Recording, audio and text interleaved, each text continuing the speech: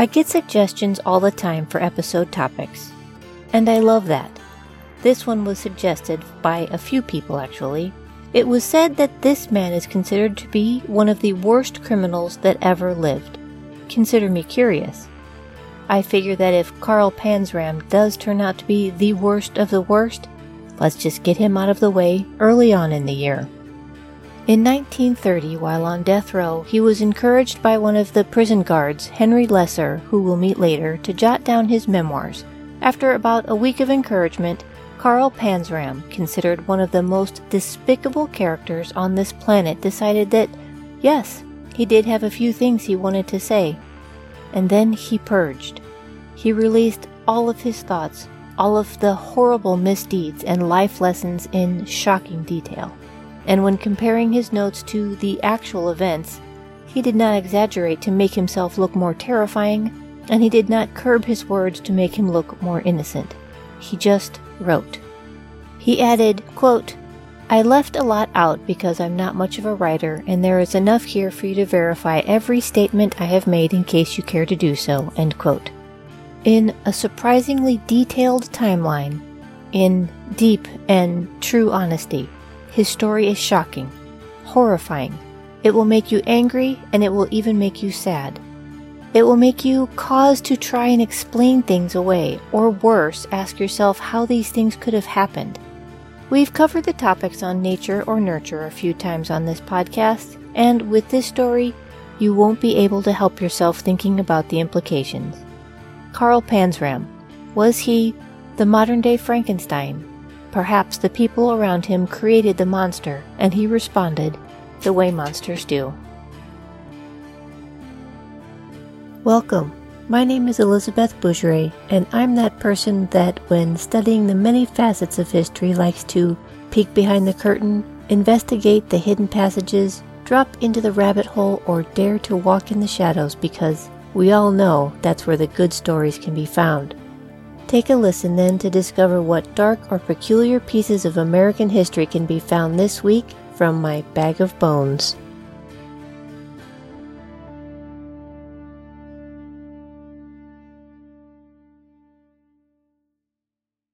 As you may have already assumed, this episode comes with many warnings. There are some harsh truths and vicious crimes headed your way. But as always, if this is not your cup of tea and you'd feel more comfortable skipping this one, I totally get it. And I'll catch you later on the next episode. So with all the formalities and trigger warnings out in the open, let us begin. A child was born to the Panzram family on June 28, 1892. He would be the eighth born to German immigrant parents. The family was attempting to live the American dream by having a farm and livestock of their own, but didn't know the first thing about either. It was a loveless marriage and a loveless home. Two of the brothers would die in their youth. The children were put to work as soon as they were able from sun up to sundown, attempting to win over the hard, rocky ground of East Grand Forks, Minnesota. He would recall, quote, "My portion of pay consisted of plenty of work and a good sound beating every time I looked cockeyed or done anything that displeased anyone who was older or stronger and able to catch me and kick me around whenever they felt like it.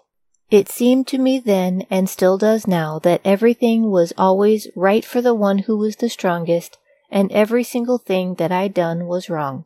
Everybody said so anyway. But right or wrong, I used to get plenty of abuse," end quote. His older brothers taught him to start drinking pretty early on, as they would break into their father's liquor cabinet and help themselves. By 6 years old, he was already accustomed to alcohol. The family was poor, beyond poor.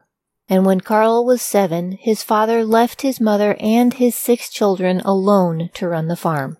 The farm wasn't producing, the livestock was starving, and as soon as the brothers were old enough, they left home to find work outside of the farm. And they never came back. Already an alcoholic, he would go into town and ask the men in the bars for a sip of their drink. Apparently it amused them to have someone so young able to drink the hard stuff, and obliged him. This became his regular practice. Quote, When I was about 11 years old, I began to hear and see that there were other places in the world besides my own little corner of it. I began to realize that there were other people who lived nice, easy lives and who were not kicked around and worked to death." End quote. There was no money at home, and Carl got tired of not having nice things. So he began robbing the nicer homes around where he lived. In one of the homes, he found his first gun.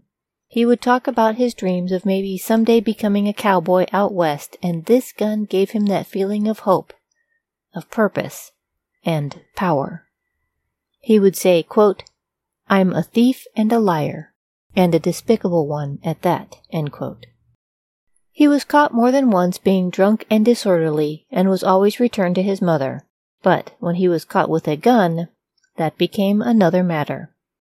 He had tried to run away, but was always brought back home, where he was, quote, "beaten half to death and then sent to jail." End quote. After his brief jail sentence, he was sent to reform school. Enter the Minnesota State Reform School. It was said to have a Christian curriculum, and according to Carl, it did. However, its basic mode of education was torture. On Carl's first day, he was delivered to the manager's office, and would meet the man in charge of his reformation, George Mann. The school's campus was broken into several groupings of cottages, each with its own head manager. He was deposited in front of the man, and the door was shut and locked behind them. Here he was asked a litany of questions about his home life. Was his mother a prostitute? Was his father insane or a drunkard? Were his parents educated or ignorant? He was then stripped down and examined, introduced for the first time to sexual humiliation. Quote, "He asked me if I had ever committed fornication or sodomy, or had ever had sodomy committed on me, or if I masturbated. He explained in detail and very thoroughly just what he meant by these things. That began my education. I have learned little more since." End quote. The next morning, his training continued. He was taken out to a separate structure referred to as the paint shop. The paint shop, as I'm sure you've probably already guessed, was used as a quiet, out-of-the-way place to perform the most heinous of treatments on the boys at the school, and those who were employed loved their work. The paint shop was there to, quote-unquote, shock the boys out of their old behaviors and to be a consequence of what would happen if they chose not to follow the rules. Day 1. Carl was stripped of all of his clothes and was placed face down onto a wooden bench. His wrists were bound, as were his ankles. A towel that had been soaked in salt water was placed on his back from his shoulders to his knees.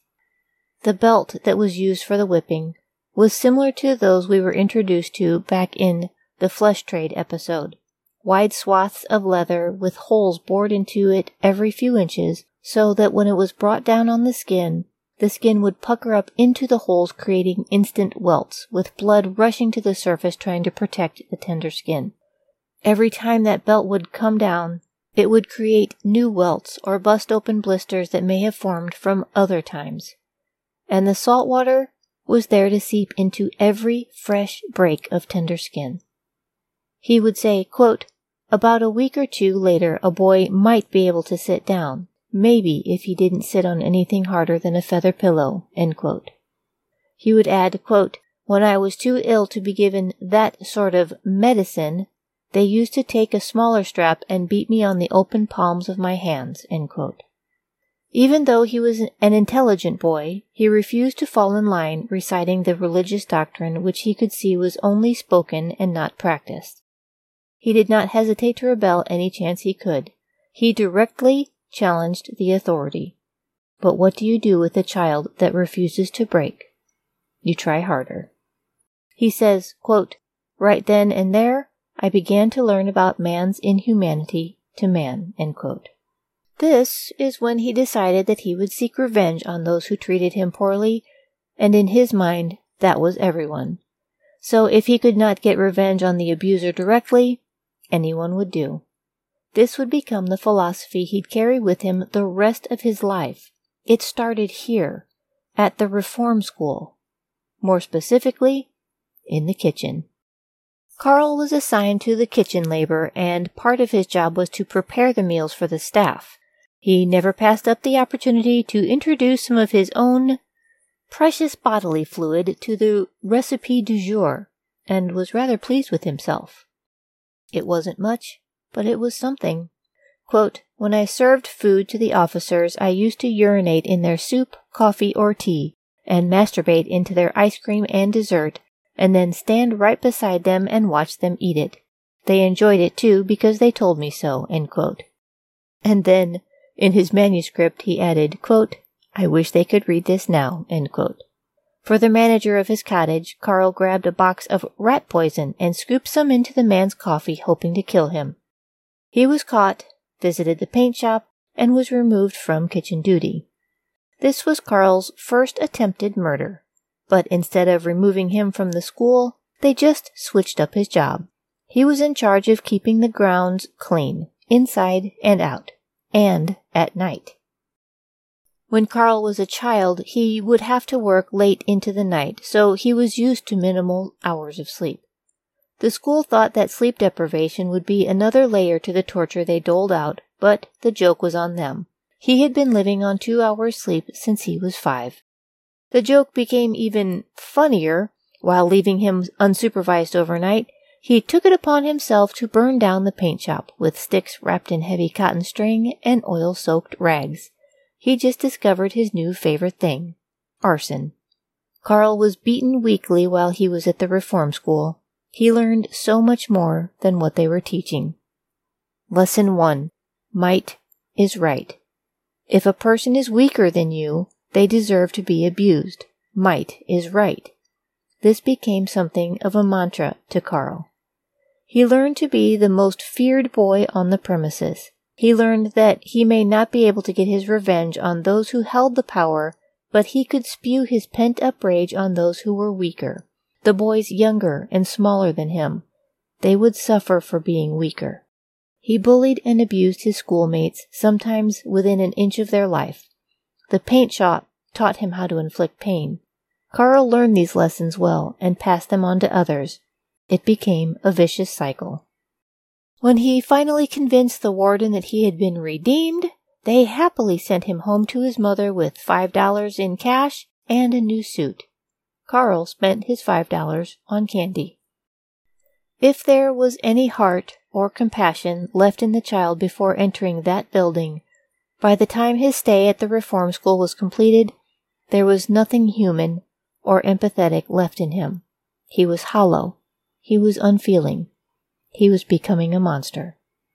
Years later, he would find out that George Mann, the manager of his living quarters at the reform school, would be dishonorably discharged for committing immoral acts, brutal and inhuman treatment of the boys under his charge. Quote, "I learned to look with suspicion and hatred on everybody. As the years went on, that idea persisted in my mind above all others. I figured that if I was strong enough and clever enough to impose my will on others, I was right. I still believe that to this day." End quote. Hello everyone, it's time for a Bag of Bones sponsor break, and this one highlights Lume deodorant. But today, we're not talking about their amazing deodorant products. If you didn't know already, Lume also creates body wash. Makes sense, right? And you'll be happy to know that the same care that goes into the deodorant carries over to the body wash line as well. Lume's acidified body wash is clinically proven to work 3 times better than ordinary soap. Lume has a low pH, making it perfect for sensitive skin, and it eliminates odor in all the places, promoting healthier, softer skin. If you haven't already tried the body wash, consider using the Bag of Bones link in the show notes to give it a try. It has a money-back guarantee and free shipping with any order of $25 or more. Plus, you help support an awesome podcast. Hint, hint. If you know you stink or you take showers regularly, this product is for you. Give it a try today. Click the link in the show notes. Life at home hadn't really changed, with the exception that things had gotten worse. His new suit was taken away, and he was back in his overalls, hoe in hand, working the fields from sunup to sundown. After the same day after day after day, Carl knew something had to change. He decided he wanted to be a preacher. In his writings, he was vague about why he opted to go this route, but apparently it made his mother happy and it got him out of the fields for a few hours per day. In no time at all, Carl was enfolded into the world of Christian academia. His records would show that he did well. He made high marks on his tests, but his past had met him there. Soon the other children began to tease him and point, yelling, "Reform school, reform school," which he felt he must address by punching them. Quote, "They told their parents, who told mine, who in turn told the German preacher to do his duty by me. He did. He started whipping me pretty regularly." End quote. Whether he wanted to become a preacher just to get out of the heat for 8 hours a day, or he really was seeking the truth about a loving and forgiving God, is lost forever. He did not find any glimpse of an actual God that was told of in his studies. He did not find forgiveness and acceptance that he heard was offered in the lessons and passages he would recite daily.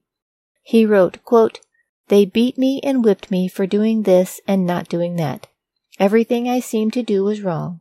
Just at that time I was 11, 12, or 13 years old. I was just learning to think for myself. I first began to think that I was being unjustly imposed upon. Then I just began to hate those who abused me." End quote. Carl began carrying around a Colt revolver he stole from somewhere. He felt it gave him a sense of power. On one day, the priest goaded him. Carl blatantly told him to, quote, "Lay off or I would fix him," end quote. He ordered the boy to the front of the room to be whipped. Carl obviously disagreed, and when the preacher tried to physically remove him from his seat, but he couldn't, he started whipping him wherever the tool landed. He would bring the whipping stick down, hitting Carl in the head, shoulders, and back. As Carl twisted and turned trying to protect himself, the Colt revolver fell from his pocket. Quote, "He fell on his big fat caboose with his mouth wide open and his eyes as big as saucers. He was paralyzed with surprise and fear." End quote. Carl lunged for the gun and pointed it at the priest. Without a moment's pause, he pulled the trigger. He pulled the trigger over and over again. The gun clicked and clicked and clicked, but did not deliver the deadly bullet to his forehead. Carl was not afraid or frantic. He merely took his gun and left. This would be Carl's second attempt at murder. He was again sent home to his mother, who beat and berated him for failing. His older brother would raise him off the floor, demanding to know where the gun was. Carl lied and told his brother some secret hiding place in order to save his own life at the moment, and as he went to look for it, Carl packed the few things that he could call his own and left that same night. Quote, "That night I resumed my journey to the West that had been cut short 2 years before. I didn't want to be a preacher anymore." End quote. Of his memories of both schools, his takeaway was, quote, "I was taught by Christians how to be a hypocrite, and I learned more about stealing, lying, hating, burning, and killing." End quote. He planned on using these lessons in the very near future. Here we are in the early 1900s, and cars were not yet a thing. There was only one way to get as far away from where you were, and that was by riding the rails, hopping on an open boxcar and enjoying the freedom of his adventure. Quote, "I soon learned how to ride freight trains and passenger trains inside and out without paying my fare. For the first 3 or 4 months after I left home, I hoboed my way across the Pacific coast and all over the West, sleeping in boxcars, barns, sheds, haystacks, or most anywhere at all." End quote. The hobos in our history books don't really measure up to what was actually happening out there. Oh, sure, there would be a group of men sitting around an open campfire, sharing food, cheap whiskey. Maybe there might even be a harmonica playing a lonesome tune. But there was a fine line. You were either an itinerant worker or really had no place to go, no home, no family. And then there was the other side of that fine line, the criminal element who dictated the rules of the rails. When a young man with hopes and dreams of heading out west enters the world of transient, his youthful education on the real world would be complete. Carl would use what he learned from the German school and would tell people lies about hard luck stories and that he was on his way to live with an uncle who would take care of him. He was a poor orphan boy. This was how he was able to scrape together money and eat. He was living off the kindness of others. He says, quote, "A lot of bunk without any truth whatsoever in it, but people used to fall for it and feed me and help me on my way," end quote. Carl tells of a time in his hobo career that would have a direct influence on his later life. Warning, this is graphic. He writes about a story when he offered to share information about a boxcar he had found that was warm and had clean straw with 4 other, quote-unquote, big burly bums. They talked about how he was such a nice kid and they wanted to help him be rich, have silk underwear and all the diamonds he could ever want. But first, he needed to do something for them. Yeah, it was that. He told them no, that he wasn't interested. Quote, "My wishes didn't make any difference to them. What they couldn't get by moral persuasion, they proceeded to get by force," end quote. He was stripped naked and bent over the hay bales as each one took their turn sodomizing him. He fought and screamed the whole time. It took the other 3 to hold him down. He wouldn't stop fighting, biting, and kicking, as each took his turn several times until he was bleeding and exhausted. He was tossed from the moving train just before the next stop. Quote, "I cried, begged, and pleaded for mercy, pity, and sympathy, but nothing I could say or do could sway them from their purpose," end quote. When he woke, his body was bruised. Every movement sent shockwaves of pain through him. He found his discarded belongings scattered about him and went about getting to his feet, finding clothes to cover him, and began walking toward the next town. He felt weak, humiliated. Every step was painful. Every time he closed his eyes, he would relive it. He would remember this feeling and learn how to use it for himself. Quote, "I left that boxcar a sadder, sicker, but wiser boy than when I entered it. After that, I always went alone wherever and whenever possible," end quote. Lesson 2. Sex is meant to be violent and to show dominance. It's one thing to be mighty. It's one thing to be the strongest. It becomes another thing when you can dominate and humiliate. Rape, in his mind, became the ultimate position of domination. He realized that he was surrounded by predators and decided that he would never again be on the receiving end. Except that's not what happened. He kept his distance and watched on the outskirts for a while when he spotted a group that was passing around food and the bottle freely. He moved in closer and fell into conversation. He gave them the spiel about being an orphan boy and wanting to get to his uncle, and how he was just a good boy. They let him sit along with them. They started passing the bottle around, and before long he was drunk, surrounded by a circle of men. Quote, "It wasn't very long until I was so drunk that I didn't know my own name, and soon after I didn't know anything at all, but I sure knew something when I woke up," end quote. Carl was gang-raped again, being passed around, even being defiled after losing consciousness. When he awoke, he was alone, left in a field with his clothes beside him. Quote, "I began to think that I would have my revenge just as soon and as often as I could injure someone else. Anyone at all would do. If I couldn't injure those who injured me, then I would injure someone else," end quote.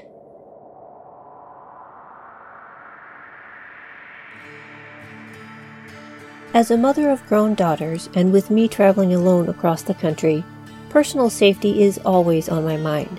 I am always aware of my surroundings. I always let my people know where and when I'm going places. But to add that extra level of safety, I am never unprotected. Thanks to Damsel in Defense, I have several options for my personal safety, and can I just say, they are super cute. But don't think that just because they have bling that they won't do some damage to allow you to get to safety. And Damsel in Defense has thought of everything: DNA grab, GPS alerts, and easy to carry and access should the need ever arise. For your safety and all the women in your sphere, I beg you to check out these amazing products at www.mydamselpro.net/bones. That's www.mydamselpro.net/bones.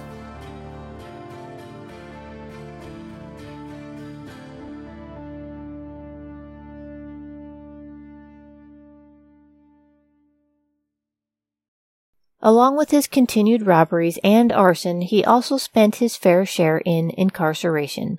Quote, I was always trying to escape or being punished for trying it. I was a pretty big boy at the time, very stubborn and contrary, deceitful and treacherous. All the officers had orders to watch me closely. End quote. Here, despite what these institutions were created for, Carl used them as a playground to hone his skills as a predator. And let's keep in mind, he's not even a legal adult yet. While he was incarcerated in the State Reform School in Miles City, Montana, he attempted murder again. There was one jailer who took special interest in Carl. He said this man was an ex-prize fighter and it made it his mission to wear Carl down. Finally, he decided that he had enough. He wrote, quote, every evening in the schoolroom he used to sit up on top of the front seats while he had one of the boys black his shoes. He was doing that one evening and I got a board about 2 feet long and 18 inches wide and 1 inch thick. This board was made of hard oak wood and had about 3 or 4 pounds of iron at one end of it, end quote. While the man was distracted, Carl came up behind him and, quote, whacked him on the top of his head. Once again his attempts at murder were foiled. The man lived. But this did do a couple of things. First, the ex-prize fighter found someone else to pick on, but second, the reform school decided that he was experienced enough to be sent to the state prison. He was only 15 at the time, so the law would not allow him to go. So they felt they had no other cause except to increase the punishments where he was. He later escaped, but would eventually do a tour of the Deer Lodge State Prison before long. His time in the various jails taught him everything but learning how to be a law-abiding citizen. Quote, I knew more about sodomy than old boy Oscar Wilde ever thought of knowing, end quote. If Mr. Panzram were alive today, he would have been diagnosed with hypersexual disorder, which basically means he had an overactive sex drive. If he wasn't engaging in sex, which we now know that consensual sex was abhorrent to him, he was thinking about it and masturbating. When he was incarcerated at Montana State Reform School, they circumcised him, hoping that it would curb his sex drive and maybe save a few of the inmates. It did nothing of the sort. He moved about the country freely in between sentences by railway, this time as a master, not the prey. He would rob and set churches aflame, moving on from one city to the next to do the same. By moving about consistently, it was more difficult for him to get caught, or for a string of crimes to get racked up because the precincts didn't communicate as yet. In 1907, after a night of drinking, he had a brilliant idea that he wanted to join the Army. He stopped by the Army recruiters and signed on the dotted line. By the time he sobered up from his night of drinking, he was part of the 6th Regular U.S. Infantry. The short story is that only being in the Army for a couple months, he was detained for theft. His trial amounted to treason and he was dishonorably discharged and got sent to Fort Leavenworth Military Prison on April 20th, 1907 for 3 years. Some would argue that he was just a boy and made a dumb mistake, but others, who happened to include the future President of the United States, William H. Taft, he wanted to make an example of Carl Panzram. At the time, Taft was only Secretary of State, but unfortunately for Carl, he also had the last word. This was a military prison. It was a maximum security prison. At that time, it was considered one of the toughest, cruelest prisons in the nation. The guards would wager on how long a new inmate would last. Carl was not king of the castle at this prison. He was tossed in with adult repeat offenders, rapists, murderers. The worst of the worst had landed here. Side note, Fort Leavenworth was also the home for varying amounts of time to other celeb criminals such as Machine Gun Kelly, who was known for bootlegging and kidnapping, James Earl Ray, the assassin of Martin Luther King, mob boss Anthony Corallo, and drug lord Felix Mitchell, among others. Carl Panzram was always in trouble, he says of his time at Leavenworth. Again, thinking it would exhaust him and make him easier to control, not only did they send him to the quarry for 9 hours to break rocks, wielding an 18-pound hammer, they attached a ball and chain. It weighed 50 pounds, and he was required to wear it at all times, and it only made him stronger and stronger. He was considered a third-class prisoner, meaning that he was always wearing the black and white striped uniform. Apparently you could graduate from that, but Carl wasn't a fan of rule following. So if you're trying to get a visual, Carl Panzram was the epitome of the jailbird Halloween costume sold today. Black and white stripes, the ball and chain, numbers across the chest or the collar, and a pickaxe. He had run through the gamut of tortures that come from being an uncooperative inmate at a maximum security prison. The guards actually turned him into someone they themselves were afraid of. When someone who has lost all empathy for his fellow man has been given the strength and power to not have to fear any man, that makes for a powerful combination with terrifying consequences. He proudly writes, quote, "That time I used a candle inside of a 1-gallon can. In the bottom of the can was a lot of oil-soaked rags. When the candle burned down to the rags, that set the whole works ablaze," end quote. He said they never knew it was his handiwork. Quote, "She sure made a fine little blaze, a clean sweep," end quote. After several failed attempts at escape, he ended up serving 37 months. When he was released in 1910, he truly was a monster. Quote, "When I left there, all the good that ever may have been in me had been kicked and beaten out of me long before. All that I had in my mind at that time was a strong determination to raise plenty of hell with anybody and everybody in every way I could, and every time and every place I could. I was the spirit of meanness personified," end quote. Another side note. 14 years after Panzram was released from Leavenworth, he took his revenge on, by that time he was a former president, William H. Taft. Carl robbed his home, and it would end up being the biggest heist under his belt. I'm not sure if he sought out to rob the Taft home or if it was a happy coincidence, but there's more on that later. He learned to change his name and his looks with every town and tried to change up his crimes. He was a wanted man from every town he stopped at, but since the police didn't share cases or even cross-checked, Carl's long list of transgressions weren't connected. Not that he wasn't caught and imprisoned, he was. They just couldn't put together his trail of misdeeds, so he was tried as a new criminal most of the time. New name, new city, new look, new crimes. Burglary, arson, drunken disorderly, and sodomy. Women scared him more than any other humans. While he was in Denver with money to spend, he made his way to the red light district. The evening was a blur, but when he woke up in an alleyway with the high sun beating down on him, he had no gun, no money, no coat, hat, or shoes, and with some knots on his head to boot. He said, quote, "And the worst was yet to come about a week later when I found out I had a first-class case of gonorrhea. I began to suspect that the ladies were very good things to leave alone. I have followed that policy pretty closely ever since. Once in a while, since then, one would get her claws into me, but not while I was sober or in the daytime where I could see 'em first," end quote. Throughout his life and travels, he had opportunity for quote-unquote honest work, and a few times he gave it a shot. But every time would end in disaster due to his violent nature, his lack of playing well with others, and just the numbness about how to interact with other humans. He just didn't know when to stop. For example, one of his jobs was with one of the many Wild West shows that had popped up everywhere. While in Kansas, he was hired to keep rowdy customers from getting out of hand. What he heard was, "You fight and win, then we give you money." He was very good at his job. Not surprisingly, he was let go a few towns from where he was hired. He didn't take the news well, so he followed the show to Sedalia, Missouri.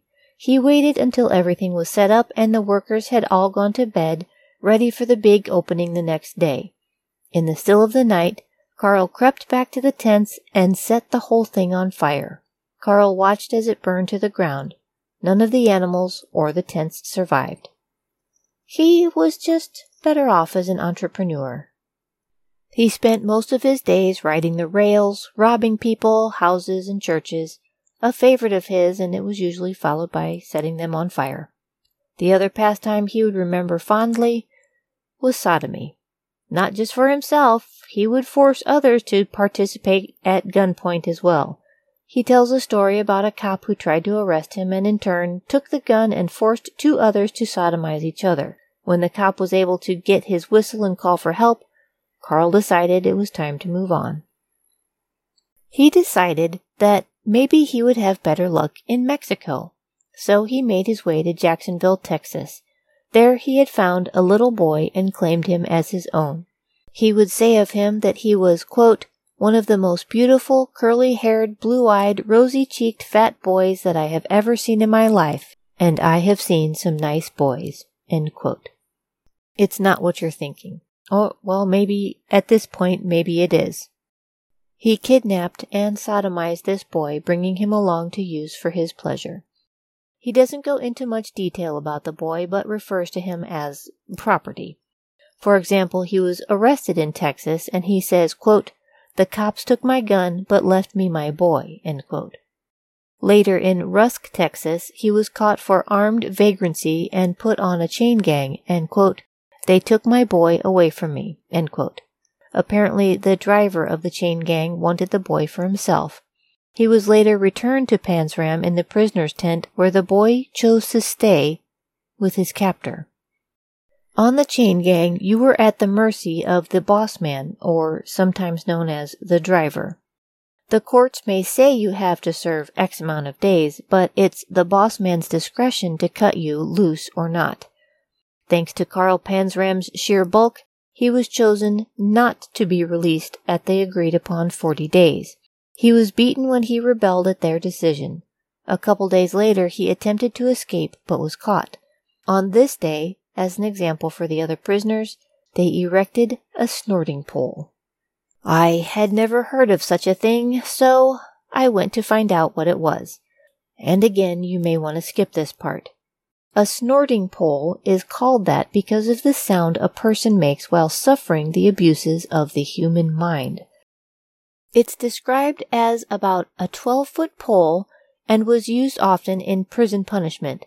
It was probably first used on Carl at Fort Leavenworth, as they had one in their yard, and it was sometimes used as a spectator sport, as well as a deterrent. A rope is made into a loop with a pair of handcuffs hanging over the top.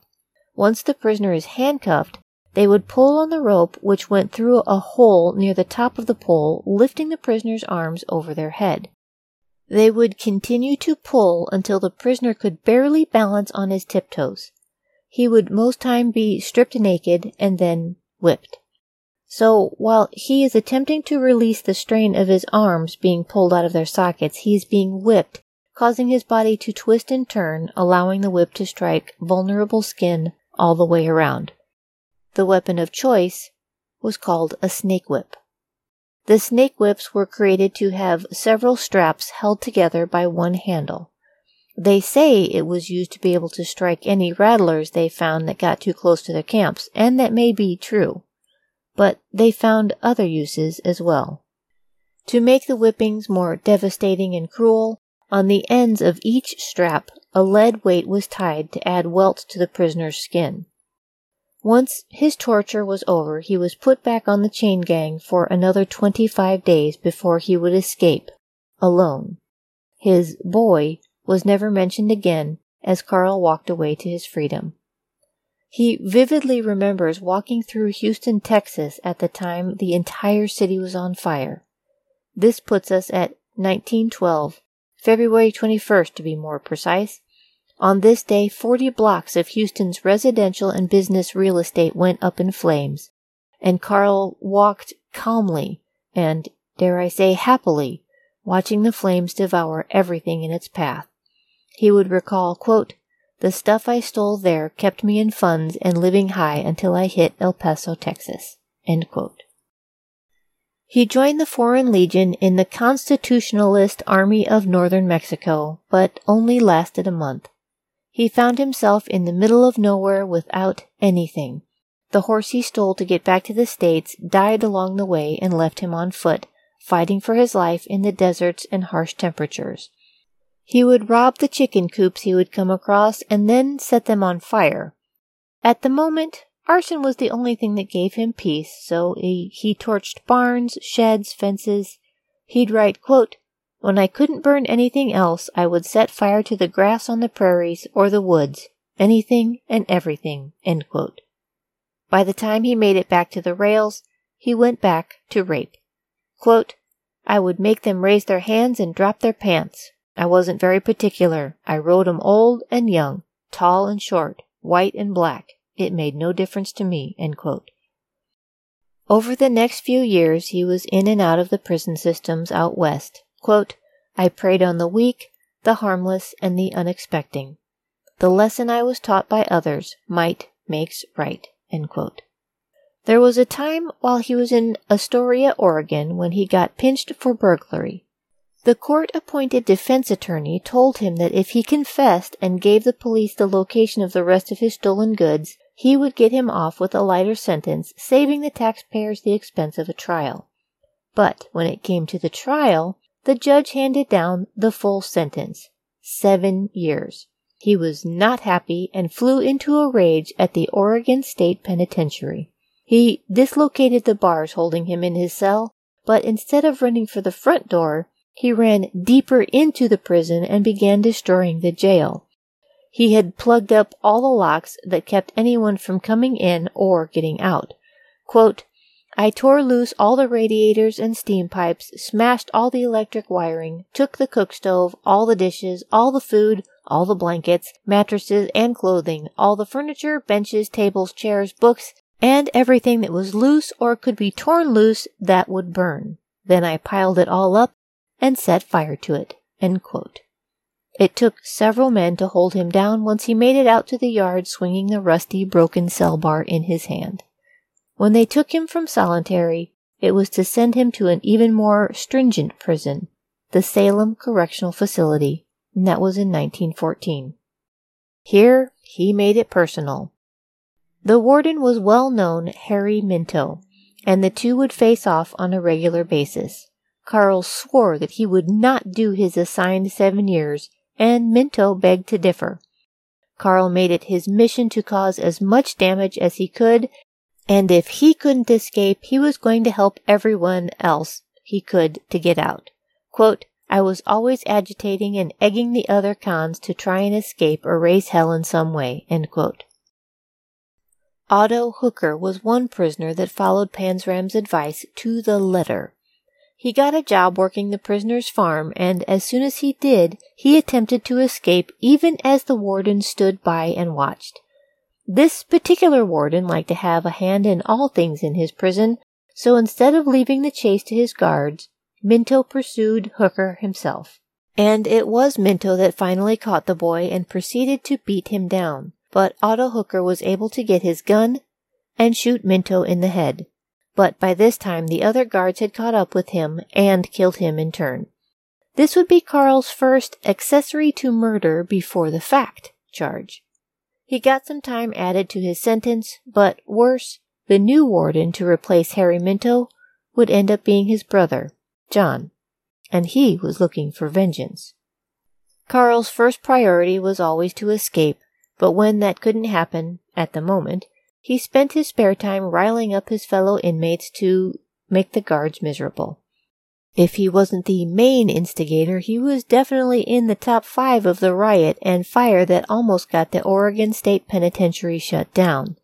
He masterminded a series of fires in the prison shops which burned most of them to the ground.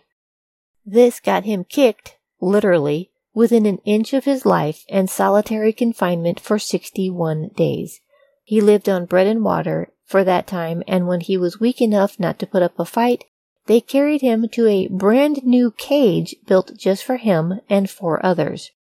It was in one corner of the yard and close enough to the riflemen in the tower that they would have no problem picking them off. In less than 3 months, 2 of the prisoners escaped, and the 3 that were left behind would suffer for it. They were stripped naked and chained them to the chain-link fence walls of their prison within a prison, facing outward toward the yard. Then the warden turned on the fire hose until they were black and blue and their handcuffs were ripping through their skin. They could barely hear, and their eyes were so swollen they couldn't open them. Somehow these actions were found out and reported. Then the warden, John Minto, and the deputy warden ended up getting fired. The new warden was a man unlike anyone Carl had ever met before. This ex-army captain was to introduce Carl to things he'd never witnessed. I hope you'll join me next week to find out how Carl Panzram does when he's faced with kindness, fairness, and idealist. Thank you for joining me this week, and I'm sorry to have to leave you at such a cliffhanger, but there is still so much more to the life story of Carl Panzram. I can tell you, spoiler alert, he is not redeemed, but he goes out of his way to earn his title as the worst criminal in history, and he travels the continents to do so. I'm Elizabeth Bougeret. Until next week, then.